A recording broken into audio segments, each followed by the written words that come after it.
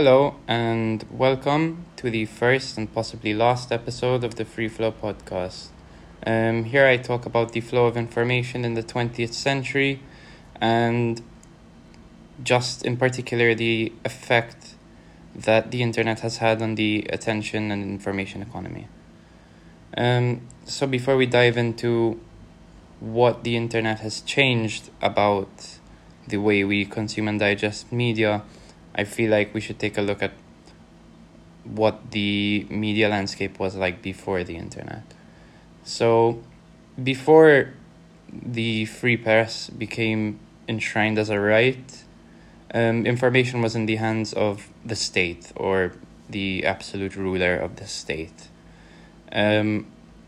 But after the popularization and, I guess, adoption of the free press, media was in the hands of a select number of institutions. Think the Times or other broadcasting services that dominated their field. So the two fields in question were usually print and later television. With the internet, all that has changed because for the first time ever, citizens are able to share events in real time as they happen. This is because they have the technology needed to share it in just their mobile phone. And they also have the platforms needed to share it in the form of various social media. This has obviously led to less market share for the traditional powerhouses of our media landscape. And there are a number of reasons for this, but I think the most important reasons I want to focus on are the big contrast between what's allowed on the internet and what's allowed on television. In my opinion, and basically in reality, the internet is a lot less tame than television. There are certain things you can share online that would not be allowed anywhere on television, but there is a place online for every sort of content, be it the mundane or the obscene. There are message boards and websites like 4chan and 8chan dedicated almost exclusively to gore. But yeah, the overall effect of this is that the government and traditional media organizations have less power over what information is shared and how it's shared.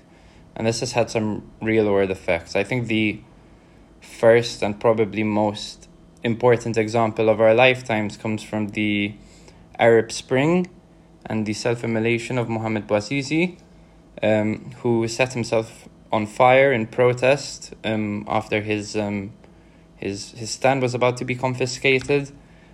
And in any other time period, that probably would not have been picked up in the way it was. That video was shared across the Arab world and across the world in general, and it really became a rallying point for the entire Arab Spring. It's very much considered the spark that lit the flame.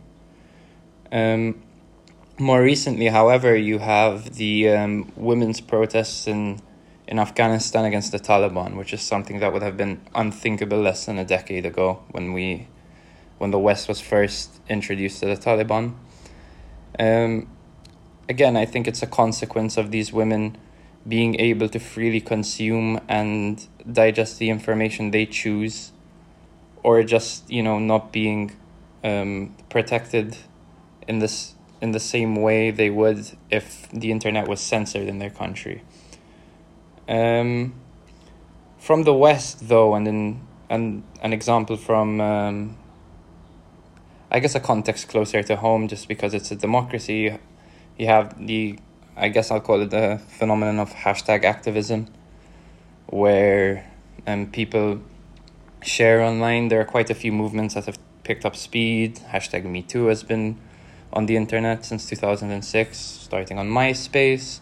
The Free Palestine movement has picked up a lot of steam just because for the first time ever, people in the West have video proof and footage of what it's like living in the occupied lands in Gaza.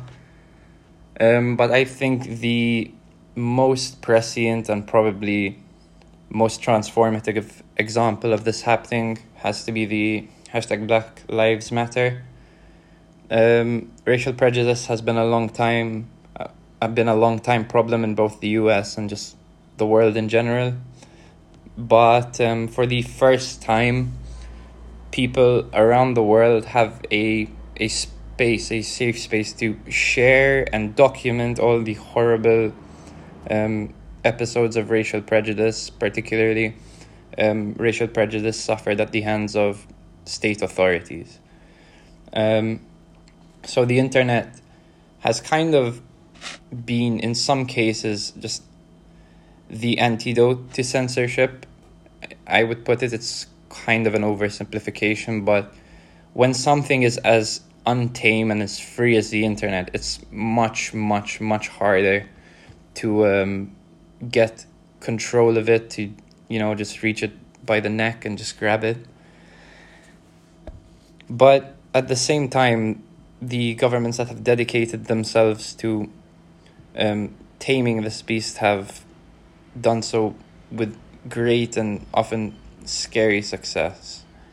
So for every free state who have, had the internet acting as a check and balance on their power, just through the fact that citizens, again, have the power to share what they want, when they want, to who they want.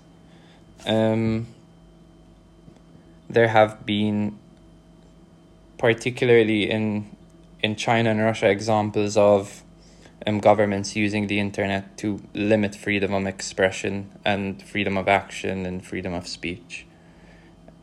I think we should start with China just because it is probably, in my opinion, the worst case scenario for what could happen when the government retains control of the internet. They have managed to construct a state surveillance system so deep that we can't comprehend just how deep it can stare into the lives of its citizens. Just searching up the wrong thing on the internet can get you a knock at the door and potentially more. This kind of extreme online surveillance has also been used, probably most infamously in the Xinjiang province in the north of China, to crack down on the Uyghur Muslim population.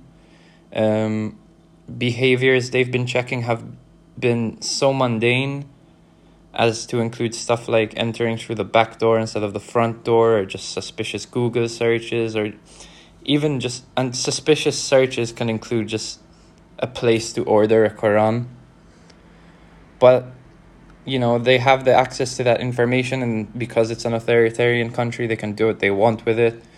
And they're choosing to use that as, suspicious activity in heavy inverted commas, and have used that to justify detaining millions of these Muslims in, basically concentration camps, but what the Chinese are calling re-education camps.